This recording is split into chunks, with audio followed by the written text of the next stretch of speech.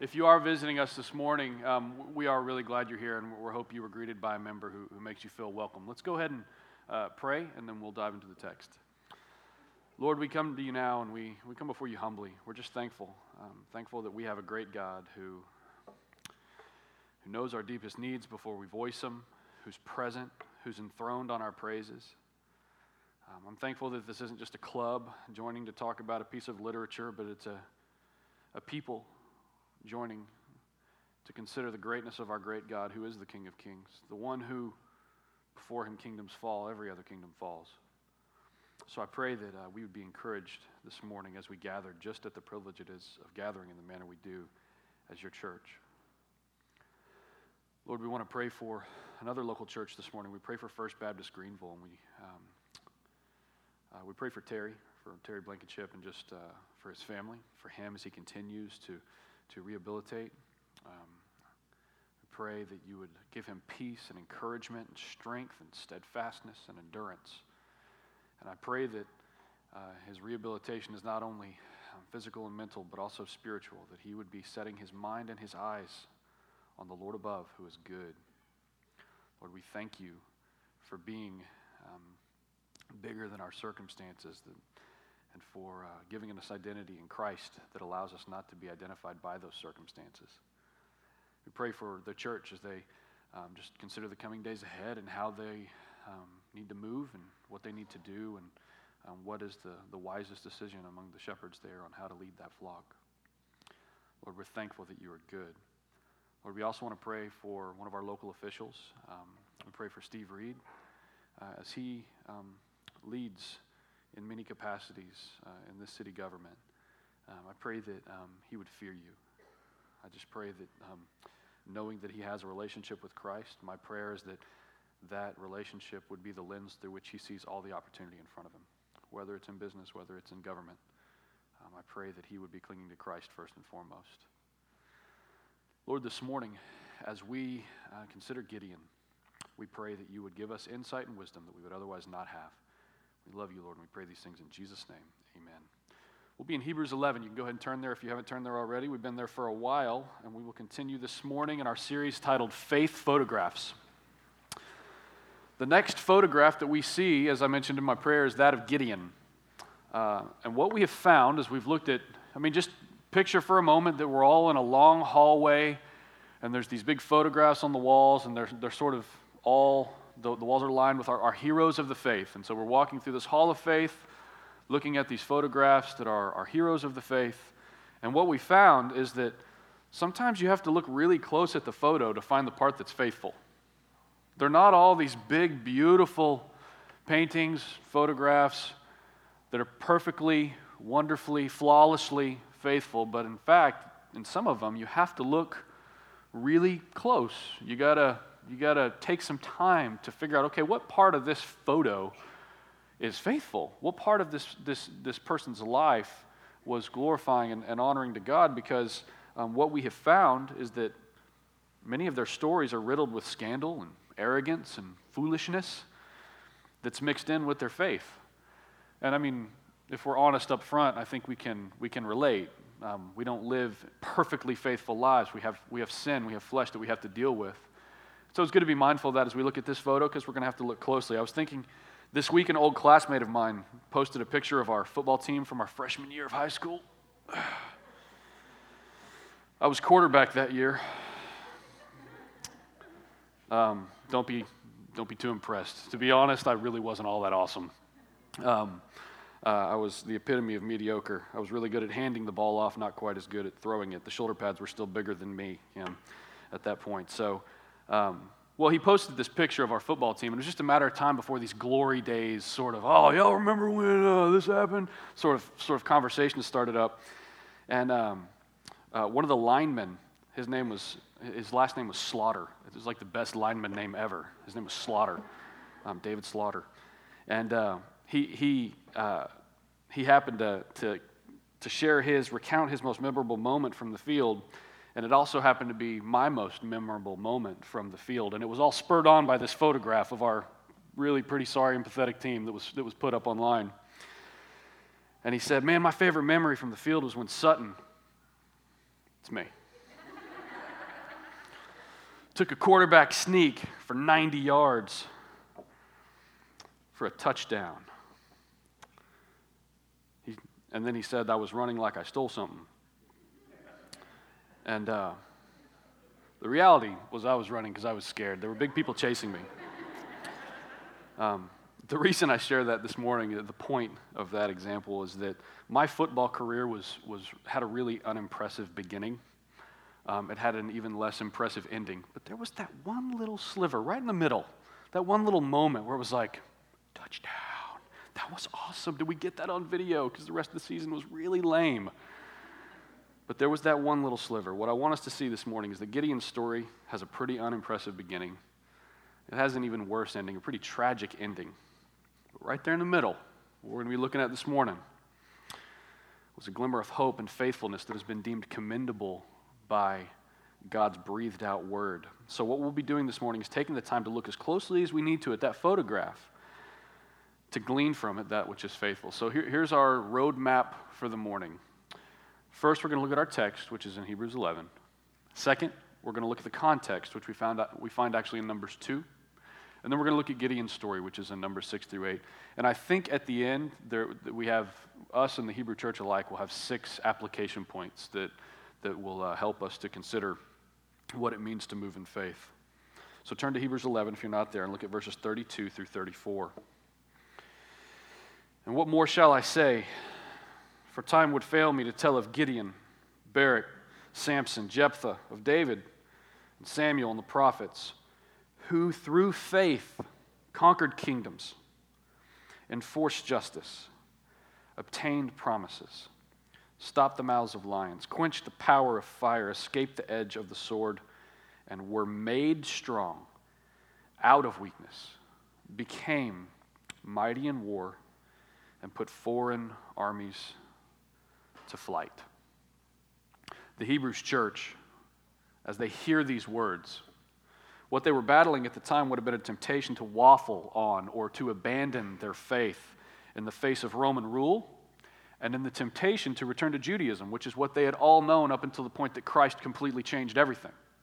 And so these are things that they were working through. And so something about Gideon's story. We're going to just look at Gideon this week. We'll look at Barak next week. We're not under the time constraints that apparently the Hebrews writer was under and saying time would fail me. I think we'll probably finish this sometime in 2015 once it's all said and done. But we're going to look at Gideon and see what is it about Gideon that would be of help to them as they weighed their options. And to understand Gideon's story, we got to take a closer look at it. So look at Numbers 2 so we can get our context of Gideon's story. Numbers 2.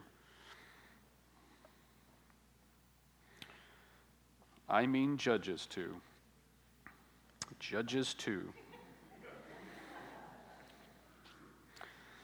Could have been real bad.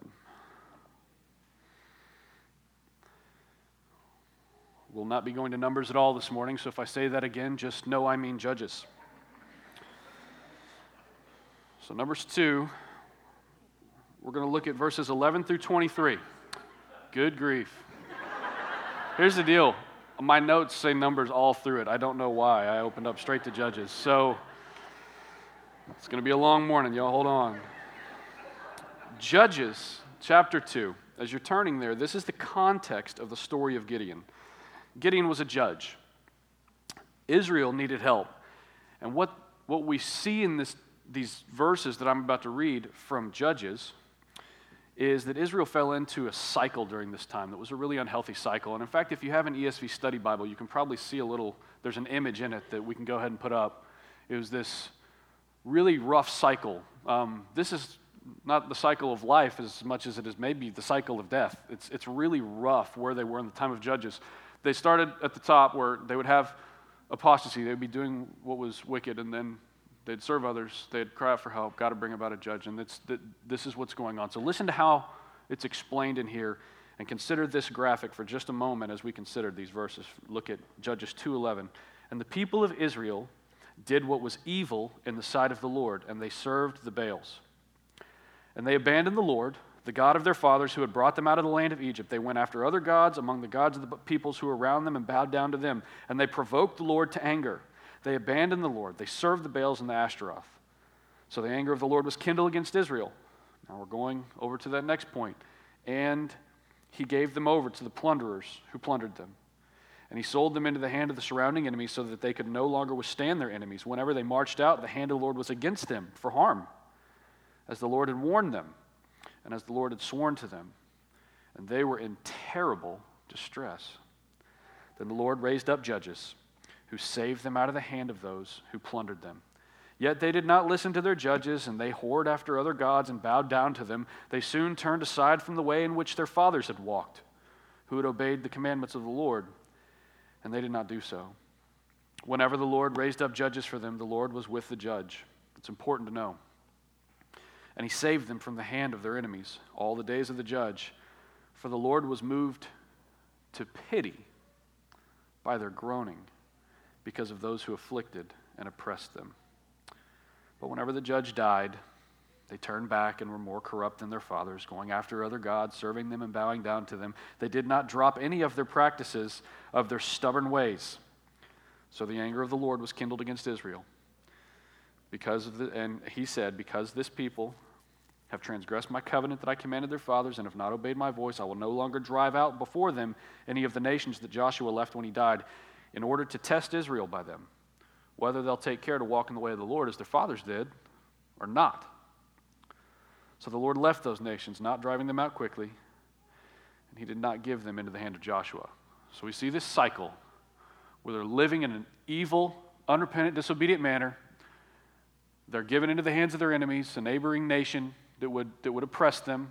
Their oppression causes them great fear, great anxiety, great pain. They cry out to God, that supplication, God, help us. And mercifully, the Lord would bring some form of salvation through a judge who would, in fact, help them. You can go ahead and take that graphic down. This pattern shapes the book of Judges. Israel does what's evil. God allows them to be conquered. The people cry out. God hears their cries. But then the tragic cycle continues 12 times in the book of Judges, where once the judge dies after a period of rest and peace, it's a moment's time before they start going back to doing what was evil in the sight of the Lord. 12 cycles of this in the book of Judges. So that is our context for Gideon. Gideon was one of these judges. Your ESV study Bible has a note in it that says the judge's main function was to dispense God's justice and merciful faithfulness to his people, usually by military deliverance. So go ahead and turn to number 6, and we're going to see how this happened. Judges 6.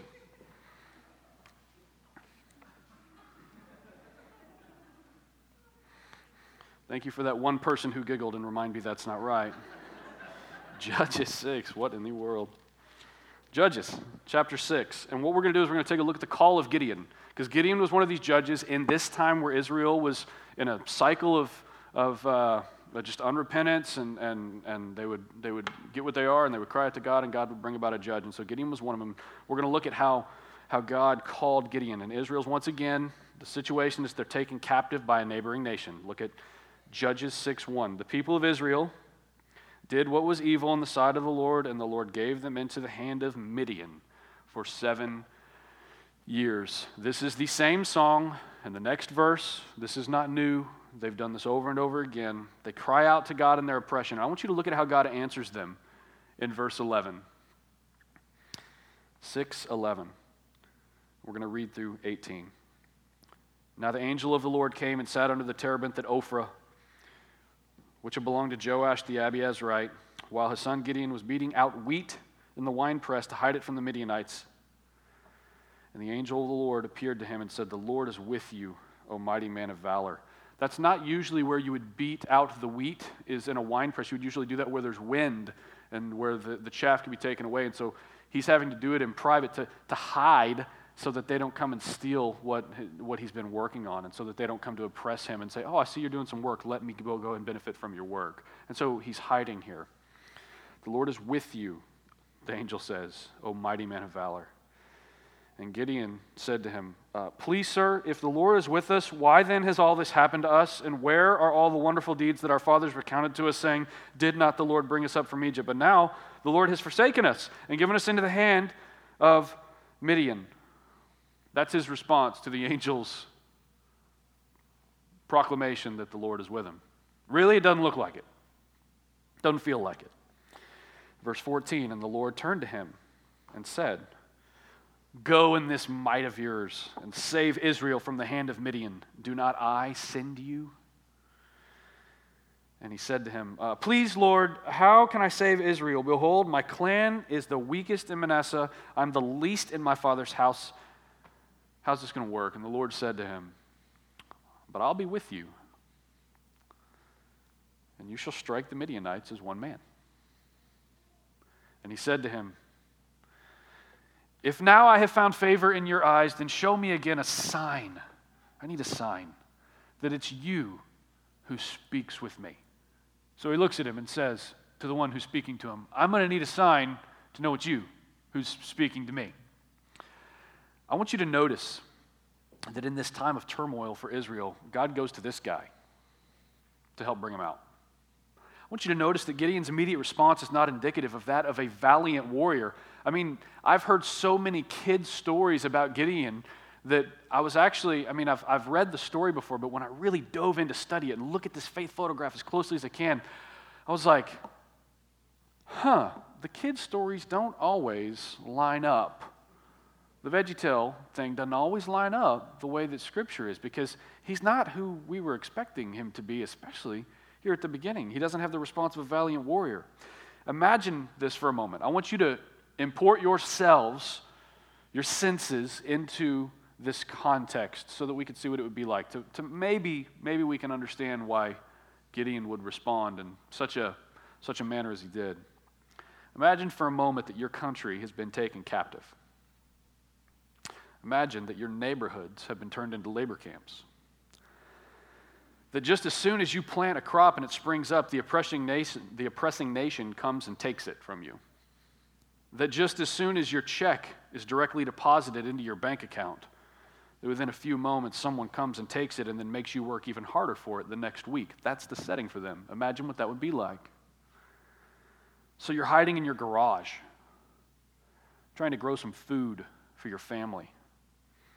And an angel comes to you and says, the Lord is with you.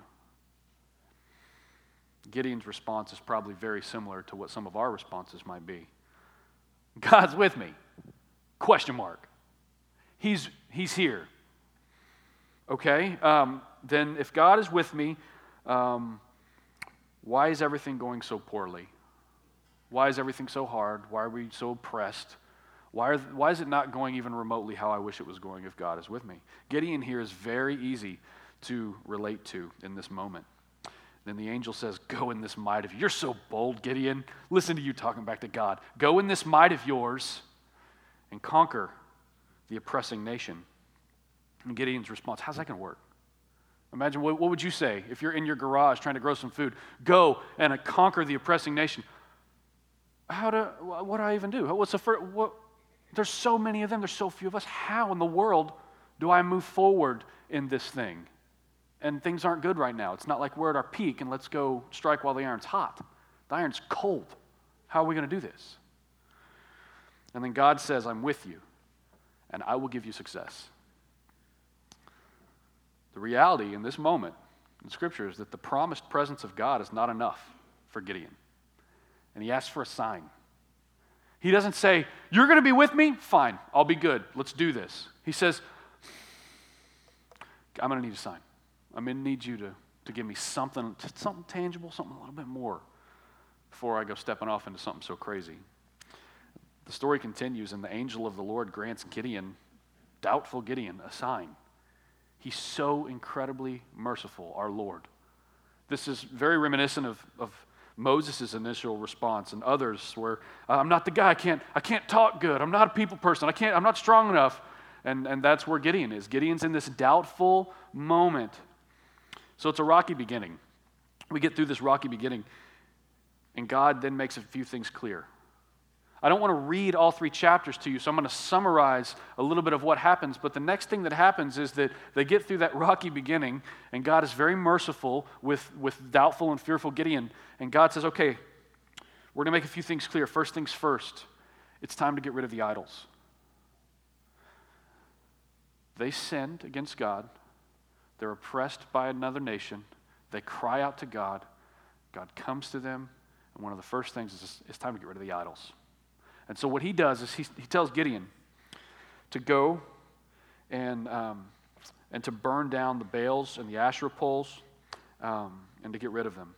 He's saying in this rescue, there's no room for Baal and there's no room for the Asherah. So the Lord gives Gideon direction to cut them down, burn them up, and offer a sacrifice. And I want y'all to look at verse 27 to see how he responds. In Judges 6:27. So he's moving. Gideon took men of his servants and did as the Lord had told him. But because he was too afraid of his family and the men of the town to do it by day, he did it by night. That was his response. So he did it. He just said, it seems pretty risky to do it during the day because, well, they'll probably kill me while I'm killing their idols. So we'll do it. We're going to wait till they go to sleep, like really asleep, and then we'll move on. So Gideon's still timid. Gideon's still moving in fear. He's not quite the valiant warrior that we may have been expecting, but what we have to see here is he is moving in faith. Step by step, one scared foot in front of the other. He's moving. He's doing what God has told him to do.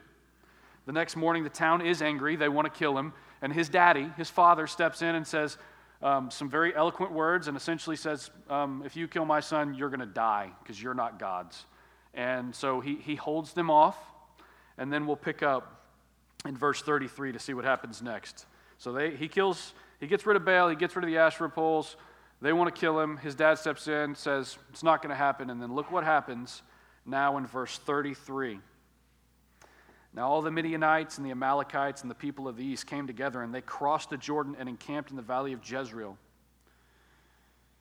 But the Spirit of the Lord clothed Gideon. I love this moment in Scripture here. All of these strong warriors who hate you and are aiming to oppress you are moving into the valley closer. But the Lord clothed Gideon. The Lord clothed Gideon, and look what happens.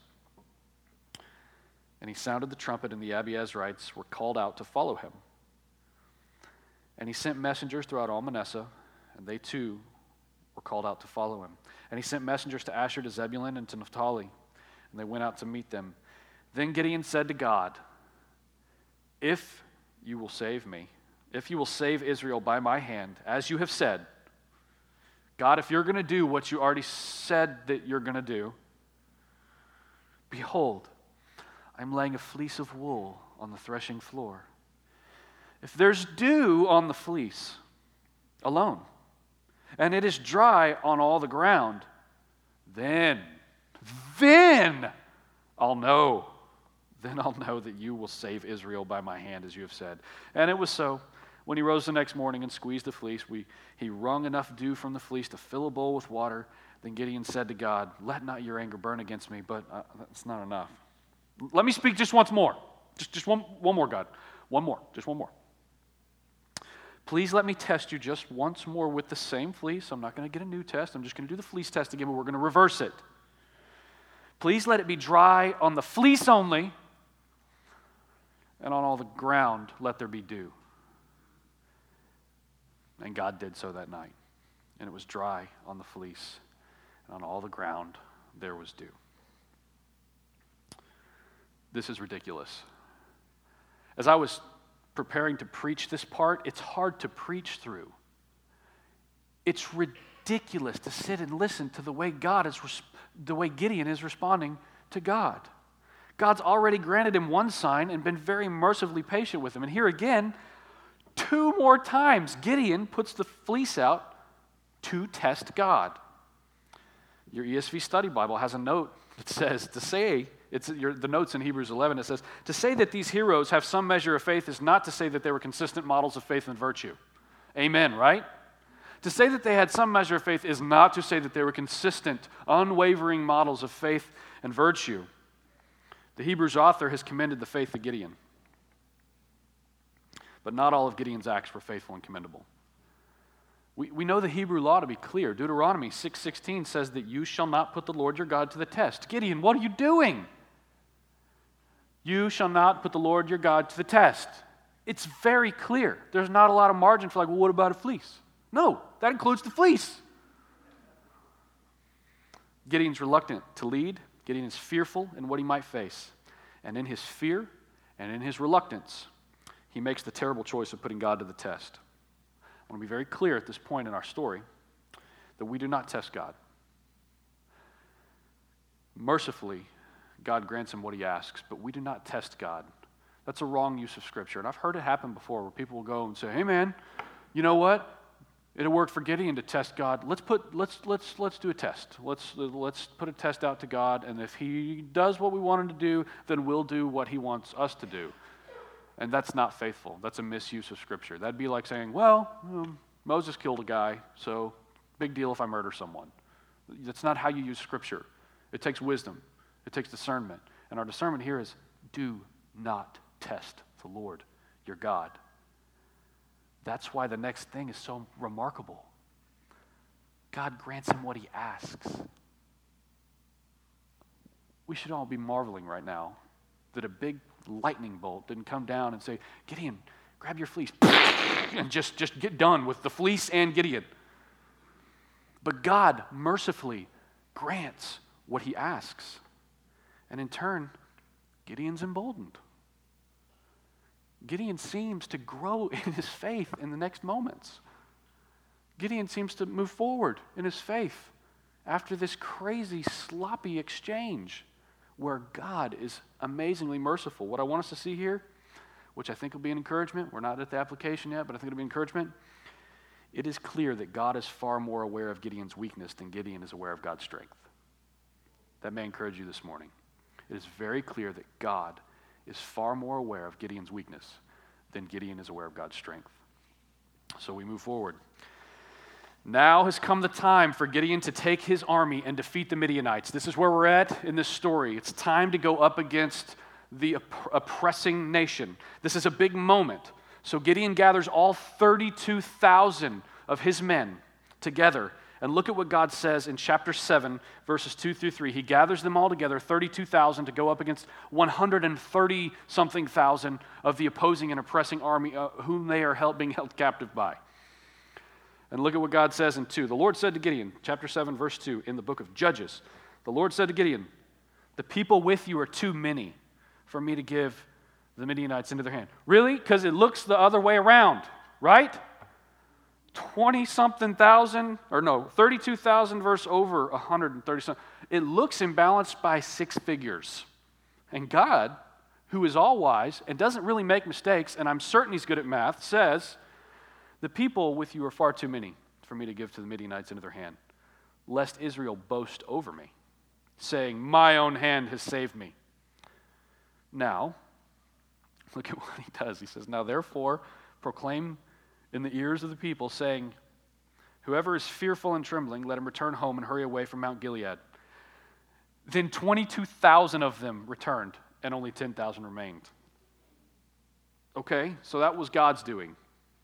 God said, okay, there's 32,000, let's let 22,000 return home because of their fear. To be clear, by God's instruction, Gideon was to decrease the number of his army from 32,000 to 300. The reason? So that they wouldn't boast. So that they wouldn't even have a place to boast. So that God would get the glory when this certain victory comes through. Then God gives Gideon 2 options a few verses later. He says, go ahead and take the Midians with the 300. Or if you're still afraid, well, they thin it out and they come down to 300 is what happens. There's one more step and they get down to 300. And God says to Midian, okay, now that you got the 300, they come way down. They go to 10,000, then they go to 300 because of this water drinking thing. And so 32,000 all the way down to 300 in the course of this story. And God tells Gideon, he gives him 2 options. He says, go ahead and take the Midianites out with the 300. Or, if you're still afraid, take your servant Purah and go down to the camp of the Midianites, and you shall hear what they say, and your hands will be strengthened. So Gideon's gone through this thing where God says, okay, there's 32,000, let's go down to 10,000, and then let's go from 10,000 right smack dab down to 300. And then he says to Gideon, are you ready? But if you're not ready, I'm still even going to be so merciful as to give you one more option. If you're still fearful, go down to their camp, and you're going to hear something that will strengthen your hands. And so he does. He goes down and he hears a dream that one of the Midianites has that reveals that Israel will overthrow the Midianites through the leadership of Gideon. That's the dream that he hears. Look at chapter 7, verse 15. As soon as Gideon heard the telling of the dream and its interpretation, he worshiped. If you look at that word worshiped, it means he fell on his face and he worshiped God. This is faithful movement. And he returned to the camp of Israel and said, "Arise, for the Lord has given the host of Midian into your hand." And he divided the 300 men into 3 companies and put trumpets into their hands. I'm sorry, what? How about a sword? Come on, men, let's ready for battle.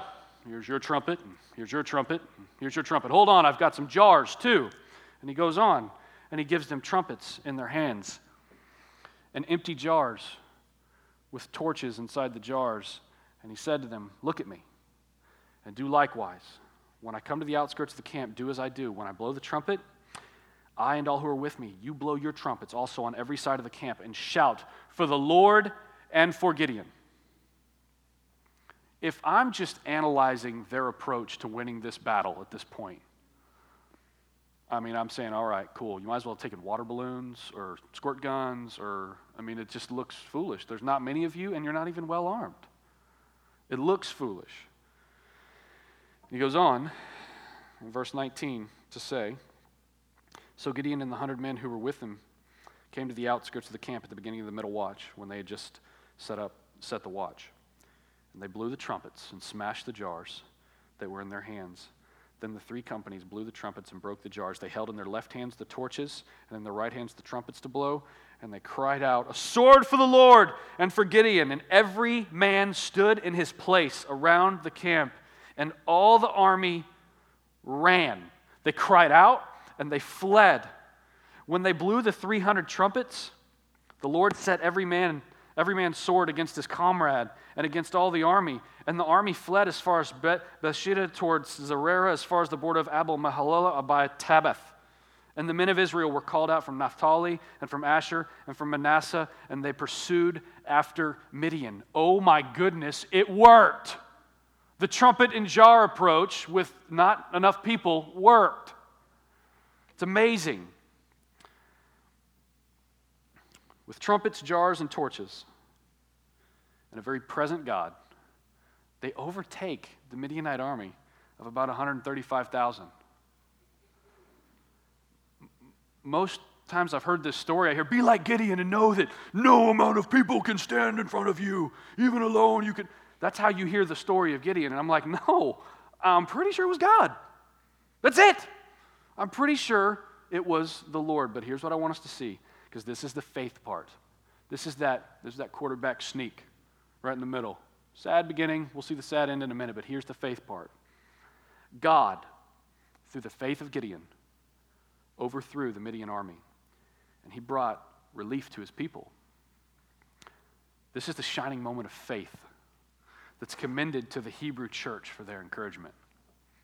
The Israelites would go on to experience after this is what they say, 7 years of oppression or 8 years of oppression. They would go on to experience after this victory 40 years of peace and rest after this. The Israelites would go on to experience 40 years of peace and rest after this conquest. This is a significant victory. To be clear, I want to be really clear here. It's a great act of faith for Gideon to take the 300 men, to blow the trumpets, to smash the jars, to hold the torches, and to scream their battle cry for the Lord and for Gideon. Why? Because it took great faith to step out into a life-threatening circumstance, certain that your survival was dependent upon God doing something beyond your own ability. That's why this is a beautiful picture of faith right here. They were stepping out into a time where they could have flat out gotten hammered by the opposing army, who was stronger and had something more sufficient than trumpets and jars. But what the opposing army didn't have was God. And the faith element is for him to step out with his men and say, "I'll do what God told me, and I will do it in a circumstance where the only possible way I survive is that God steps in and does something that's far beyond my ability." That's faith. That's what's beautiful and commendable about Gideon's movement. I wish the story ended there, but I want you to consider how foolish it would be to become puffed up at this point. If Gideon was to be, "Oh, did y'all see that? They're running. Did y'all see that? If he comes puffed up and arrogant and starts talking trash, like, yeah, that's right, tell your friends. Come on, tell them who I am. How foolish would it be for that to happen, right? Guess what happens? That's exactly what happens. Gideon does that. That's exactly what Gideon does. He should have hit his knees and he should have thanked God for his deliverance. Instead, he starts chasing those who are running away. And he starts threatening others along the way. Like, if you're not with me, I'm going to come back. I'm going to rough you up. That's what Gideon starts doing. He comes to the city of Succoth and he asks them for help. And he asks them for some bread and for water to relieve the troops because they've been battling so hard. I'm sorry. I thought you blew a trumpet and crashed the jars on the ground. You may be tired from running after your enemies, but don't act like you're a big battle-ridden warrior. The Lord did the fighting for you, but he goes to the city of Succoth and he says, please give my men some bread and some water. And they say, you don't even have all the people. You're still chasing them down. How do we know you're not against us like you're against them? And Gideon's response is, I'll paraphrase it, okay, when I get back, I'm going to burn your house down and rough you up, is essentially what he says. I'm going to discipline you with the thorns and the briars from the wild, is what he says. He begins to move in vengeance. Gideon begins to move in violence. It's absolutely bizarre. After a moment of faith and a really sweet experience of God's provision, which would have a 40-year lasting effect, Gideon quickly begins to attribute God's accomplishments to himself. And he gets arrogant. Look at chapter 8, verse 22. He's getting even. He's chasing some people down. He does some beheading. He flexes his muscles. He was really emboldened, but not so much in his faith as much as it should have been. And look at what happens in 8:22.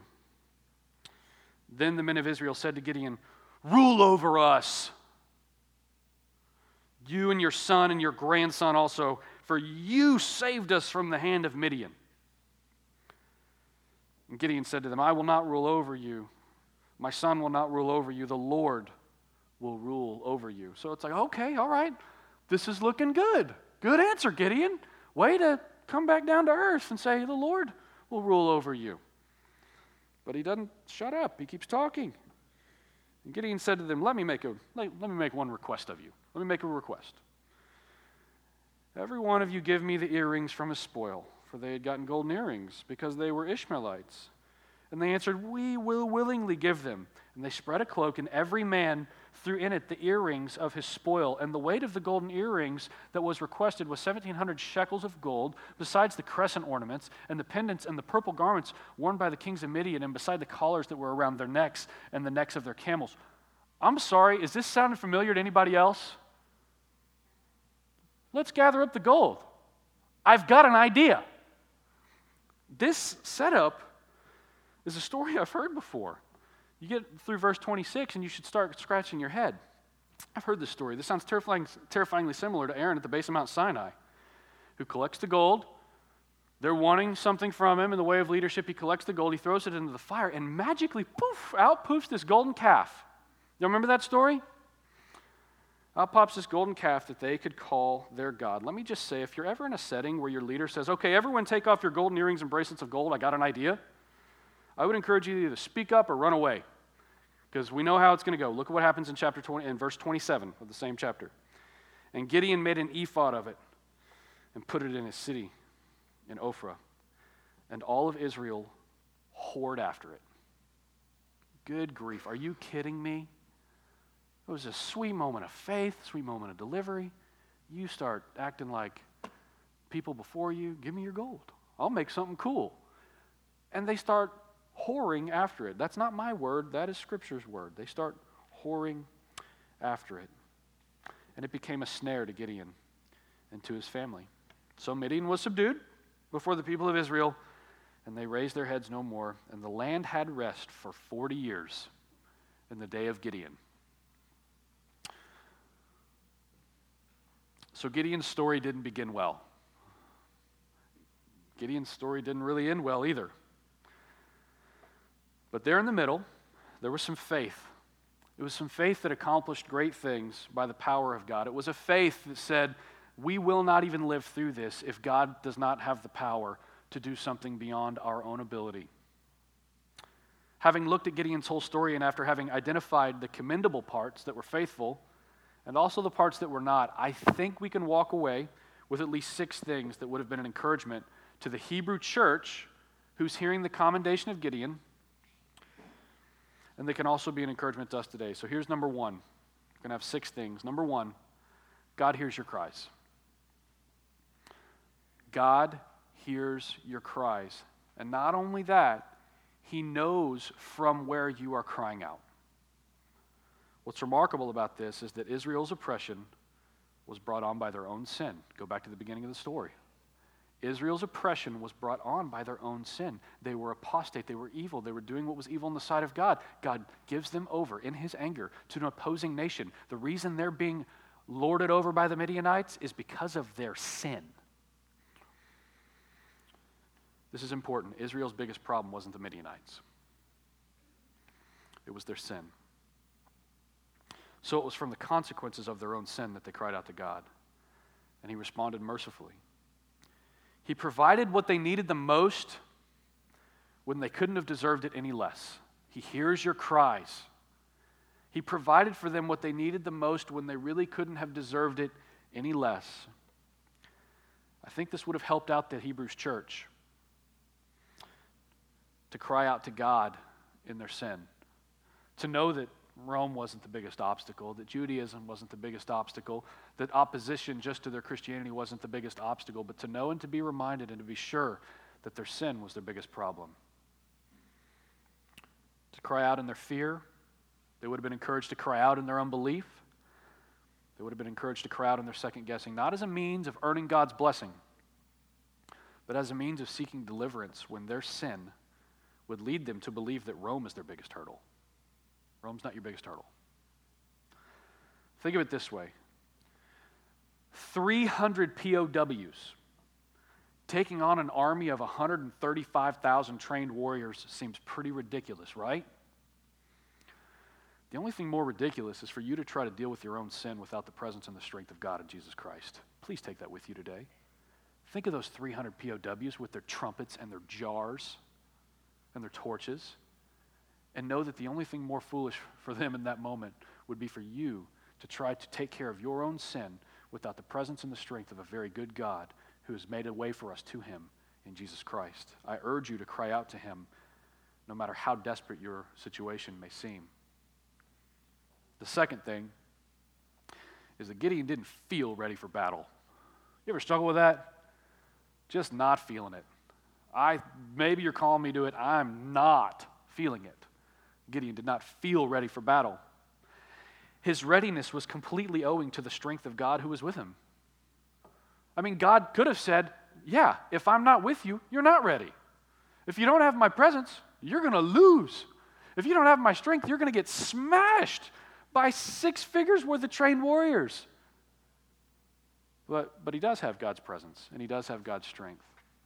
So Gideon didn't feel ready for the battle. The Hebrews church may not have felt ready to face the inevitable battles of walking in their faith in the face of Judaism and Roman rule.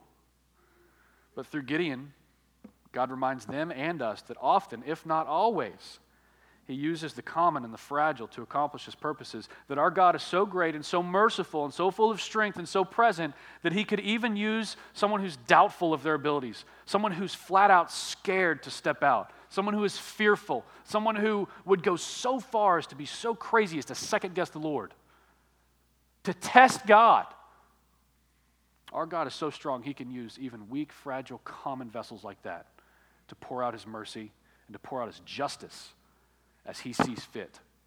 That's the God that we serve. Gideon didn't feel ready for battle. God had bigger plans. The third point actually builds on the second. God's glory was dependent on His people being fewer in number comparatively. God's glory. Remember, He said, we're going to go from 32,000, let the fearful ones go home. 22,000 left. And then they went and did the lapping of the water thing. And then they went down from 10,000 to 300 and through the course of the story. And that was God's movement, His wise movement on purpose as He used this judge to deliver them from the oppression, usually through a military endeavor. God's glory was dependent on his people being few in number comparatively. Church, more numbers aren't always better. More numbers aren't always better. I want as many people as possible to be saved. I want to encourage each of you to use your borrowed breath in your short time on earth to proclaim the gospel so that you might see souls brought from darkness to light and from death to life. I want as many as possible to be saved. And I want us to be serious about that, who have been given a responsibility by a great God who is present and with us. But in that endeavor, more numbers aren't always better. There are times, there are situations, there are circumstances, there are seasons where more numbers are not always better. Here they prove to be a hindrance to the glory of God. If there's too many of you, I won't get the glory that I have planned in this thing. God's clear intention is to win the battle with less people. This must have been sweet to the Hebrew church.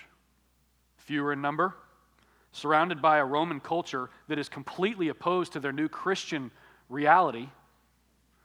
Few in number, surrounded by a Roman culture, threatened by their Jewish community who feels like they've turned on them by going to Christ. Oh, how sweet to remember how God moved with Gideon, of all people, to provide long-term success and freedom with far fewer people. And not just that, but with people who were oppressed, outnumbered, and unpopular. In the coming days, it's not likely that your Christian faith will have you standing with the majority of our population. I would offer in the current day, it's not likely that your Christian faith will have you standing with the majority of our population. You may be outnumbered. You may be unpopular. Oh, how this flies in the face of so many who have no other indicator for success than having a large crowd. How many times do you see someone, and they say, oh, what church you go to? And you tell them, and they say, oh, how many do you have? It happens all the time. I understand what's being asked there. How's that going? Y'all having an impact on your community? But there's better questions. What's the condition of the souls of your flock? How are the shepherds doing? Are people actually eating this and being hearers of this and doers of this, or are they just hearing it in one ear and out the other? How are things going really? Not just how many are there, because success is not our only indicator, is not only indicated by numbers. If your only success indicators, especially in ministry, are high numbers of people, you're not measuring success by God's standard. And I would offer, you may very well be building your own kingdom and not God's.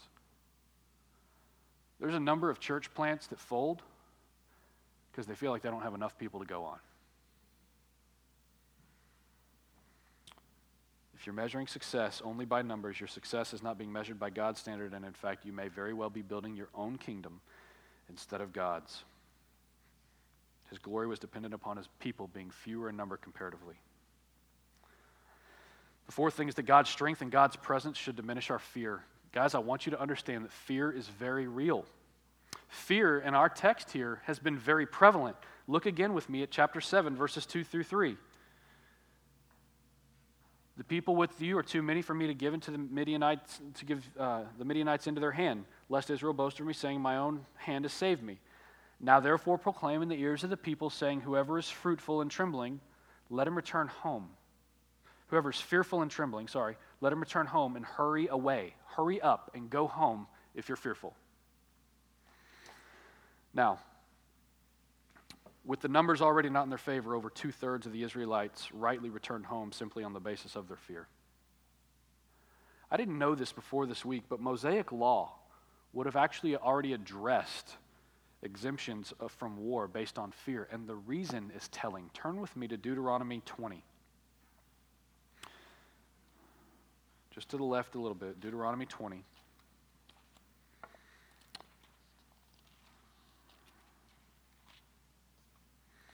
I'm going to read verses 2 through 8. Deuteronomy 20, verses 2 through 8. These are the laws, the Mosaic laws that they would have been under at this point concerning warfare. Deuteronomy 20, verse 2. And when you draw near to the battle, the priest shall come forward and speak to the people and shall say to them, Hear, O Israel, today you are drawing near for battle against your enemies. Let not your heart faint. Do not fear or panic or be in dread. For the Lord your God is he who goes with you to fight your victory, to fight for you against your enemies, to give you the victory. Then the officers shall speak to the people, saying, is there any man who's built a new house and hasn't dedicated it? Let him go back to his house, lest he die in battle and another man dedicate it. So there's a reality. He's saying, don't be fearful, but there's a reality that you might die in battle. So it's like, well, tell me I won't die in battle and I won't be fearful. But that's not what God's doing here. He's wanting you to be aware of what reality is, but here, according to his law, he's saying, if you built a house lest you die in battle, go back unless another man dedicate it. And is there any man who's planted a vineyard and has not enjoyed its fruits? Let him go back to his house lest he die in battle and another man enjoy its fruits. And is there any man who has betrothed a wife and has not taken her? Let him go back to his house lest he die in the battle and another man take her. And the officers shall speak further to the people and say, is there any man who's fearful and faint-hearted? Let him go back to his house, lest he make the heart of his fellows melt like his own. Do you see what fear does in battle? Do you see why God cares about you conquering your fear? Why he tells you, I'm with you. I'm going to deliver them.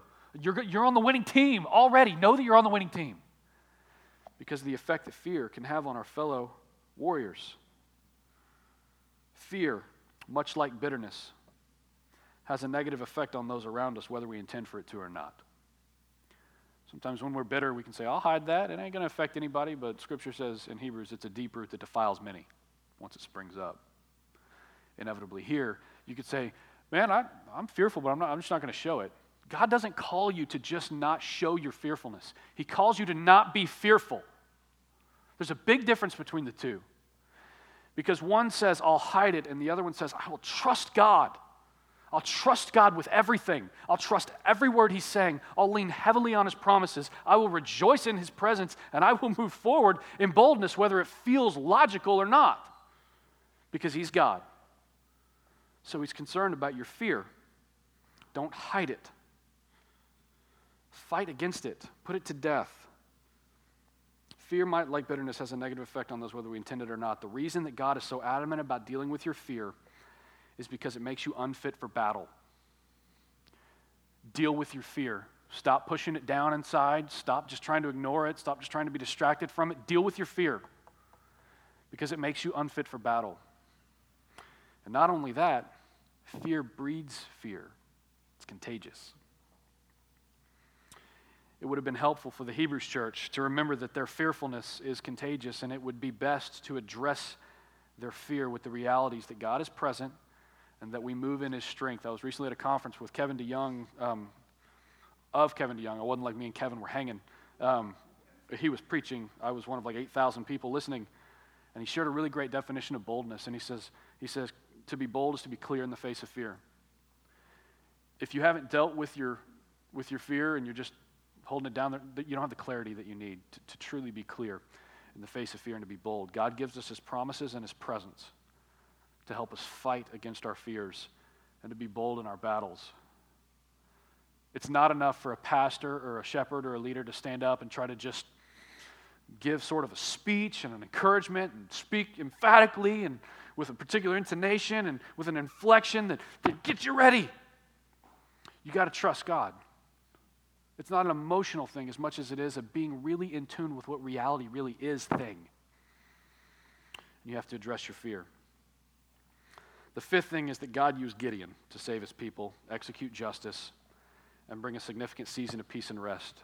We've kind of said this in about 10 different ways already, but for the Hebrew church, who I'm sure longed for peace and longed for rest and longed for justice, to you who are sitting here when you watch the news or you see what's going on worldwide, long for peace and long for justice, long for rest, to be reminded that even from the very unlikely and the unimpressive, God can do great things. That would have been an encouragement. When you see these leaders that are stepping out and oppressing others, God might have a fragile little clumsy Gideon up in that administration somewhere that makes a difference.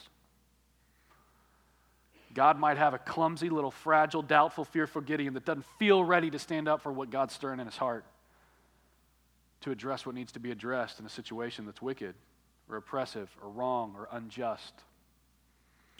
That would have been an encouragement to them, and not just an encouragement, but a bit of a reality check. This sobers us up to the fact that God is always doing more than we can see.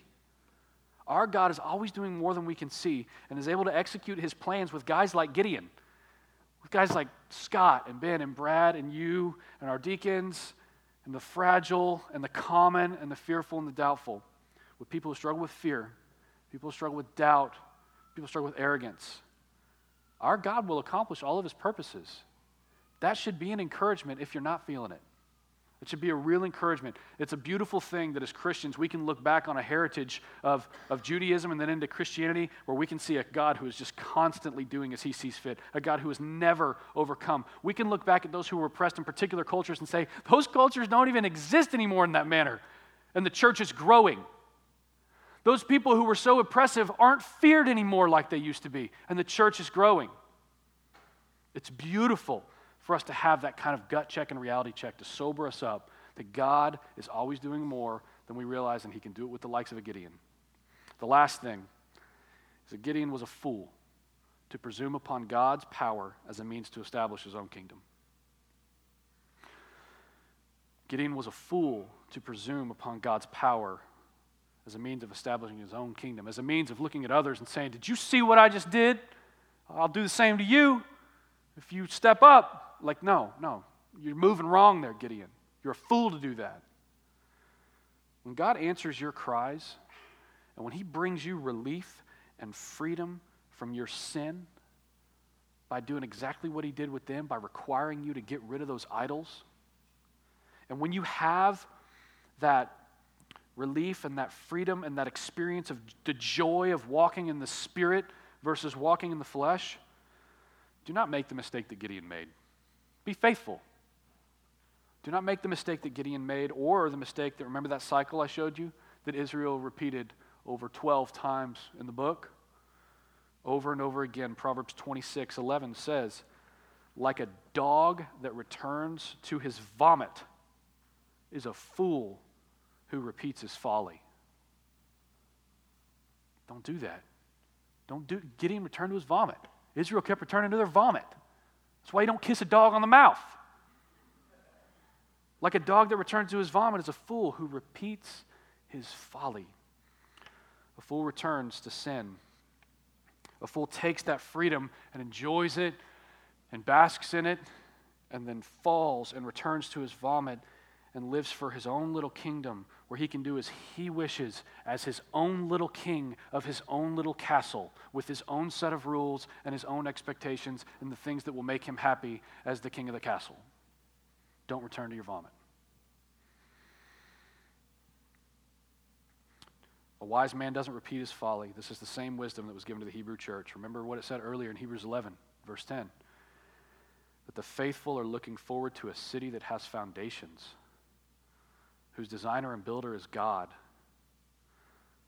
Faith cries out to God, accepts his freedom from sin, and works hard to fearlessly live for a better kingdom, not to establish your own. We look forward to a better kingdom and a better city. As we take the supper, I want us to be reminded of something real simple.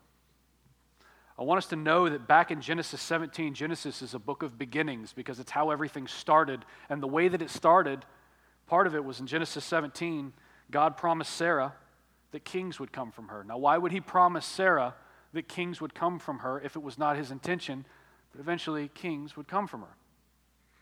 It was his plan from the beginning that Israel would be led by kings. The judges, like Gideon, were a precursor to kings. And all of the kings were but a precursor and a shadow of the King of Kings. Oh, how wonderful that our faithfulness and our guarantee for victory did not lie in the hands of Gideon, right? Oh, how wonderful that us sitting here today as a people of faith was not contingent upon Gideon, was not contingent upon any of the judges, was not contingent upon the kings who would come after the judges. because we have a better Gideon. We have Jesus Christ. He's a better judge. He's a better king. We don't put our hope in the judges and the kings of this earth to help us overcome our fear and our sin. If you're watching things on a global scale and you're saying, if this leader would just do this, I will not be fearful anymore, or I will not sinfully doubt God, you're putting your hope in an inadvertent way into that leader. You're saying to that leader, you do what I want you to do, and I won't be so anxious and fearful. We don't put our hope in judges and kings of the earth to help us to overcome our fear and our sin. Christ alone conquers our sin. Christ alone conquers our fear. He alone is a better judge. He alone is a better king. He alone is a better Gideon. That's what it means when we say King of Kings. We sang it this morning, all nations before him will fall. That's a guarantee. Do you believe that? If you believe that, you are walking in some of the sweetest reality that anyone could ever imagine. You are walking in something that has been conquered for you. You're walking in something that's so encouraging. As you're trying to push back against sin, encourage other people, do what's right, share Christ, and it doesn't feel like it's going well, you're on the winning team, friend. That's what Mark Dever would say, friend. You're on the winning team. You're in the right place. Our victory is certain in Christ. That's what we're celebrating as we take this supper. We're anticipating him to come back and establish a very real kingdom on this earth, new heavens, new earth. He's going to do it. It's a guarantee, as much of a guarantee as it was for every single one of these fragile and common and feeble people who were saved by him and brought salvation by him in their weakness and in their fear. We don't put our hope in the judges and the kings of the earth to help us overcome our fear and our sin. Christ alone conquers our fear. Christ alone conquers our sin. So rather than returning to our vomit, we return to the table week after week. That might be a little graphic, but I think it's appropriate. Rather than returning to our vomit, we return to this table week after week, acknowledging the presence and the strength of our King, and together anticipating his return and the establishment of a better kingdom. Let's pray. Lord, you are great. You are greatly to be praised. We've said it so many times, but Lord, there's no one like you. You are altogether better than every judge and every king that ever was. I'm thankful for Gideon's faith. I'm thankful that Gideon set an example for us to stand firm in an uncertain circumstance and to be certain and sure that God would have to accomplish something beyond his own ability and even the ability of his own small army. Lord, I'm thankful that we can take this supper and we can know, looking back, how you never abandoned and have never forsaken your people, and how we can look forward and know that you promise to always be with us. You promise us that your strength is made perfect in our weakness. You promise us that we have no reason to fear. You promise us that who by being anxious can add a single second to his life, and you tell us and command us, do not be anxious about anything, but in everything by prayer and supplication with thanksgiving. We can come to you, and we can let our requests be made known, and you give us a peace that exceeds understanding, that guards our hearts and our minds in Christ. My Lord, you are so good. We serve such a mighty God. I'm thankful for the example that you gave us in Gideon, but I think more than that, Lord, I'm just thankful that we serve the same God Gideon served. And that's the source of our faith. We love you, Lord. Pray these things in Jesus' name. Amen. Let's distribute the elements.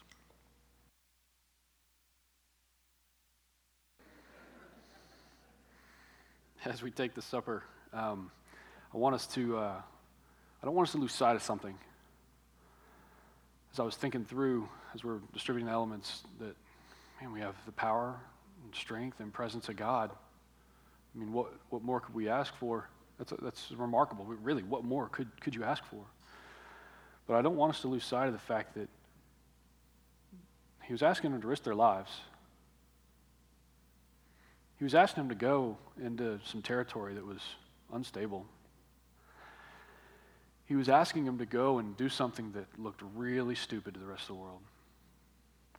He was asking them to trust him more than they love their own life.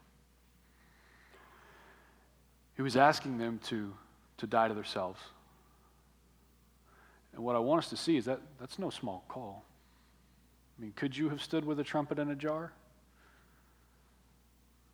What he's asking of us is that we would trust him implicitly and completely with all of our life. He is not promising you that no one will hurt you. He's not promising you that no one will kill you. What he's promising is that he will be with you. And whatever they do to the body, they cannot do to the soul because it does not belong to them. Our Lord will sustain us forever. Our Lord will sustain us forever. So you want to talk about treasuring Christ? He wouldn't ask us to do that if he hadn't sent his own son to die in our place. He wouldn't ask us to do that if Christ did not absorb the wrath that was due to us for unrighteously suppressing the truth about him in our sin. So we should take this very humbly this morning.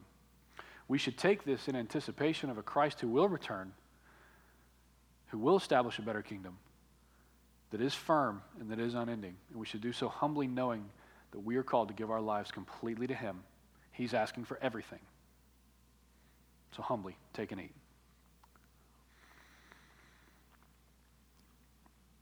Take and drink.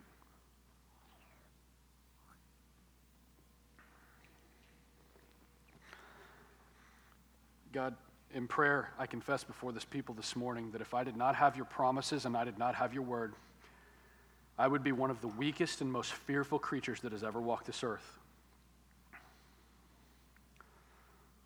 Lord, help us not to draw on the wrong things for boldness or draw on the wrong things to help us through a fearful moment. But Lord, help us to be certain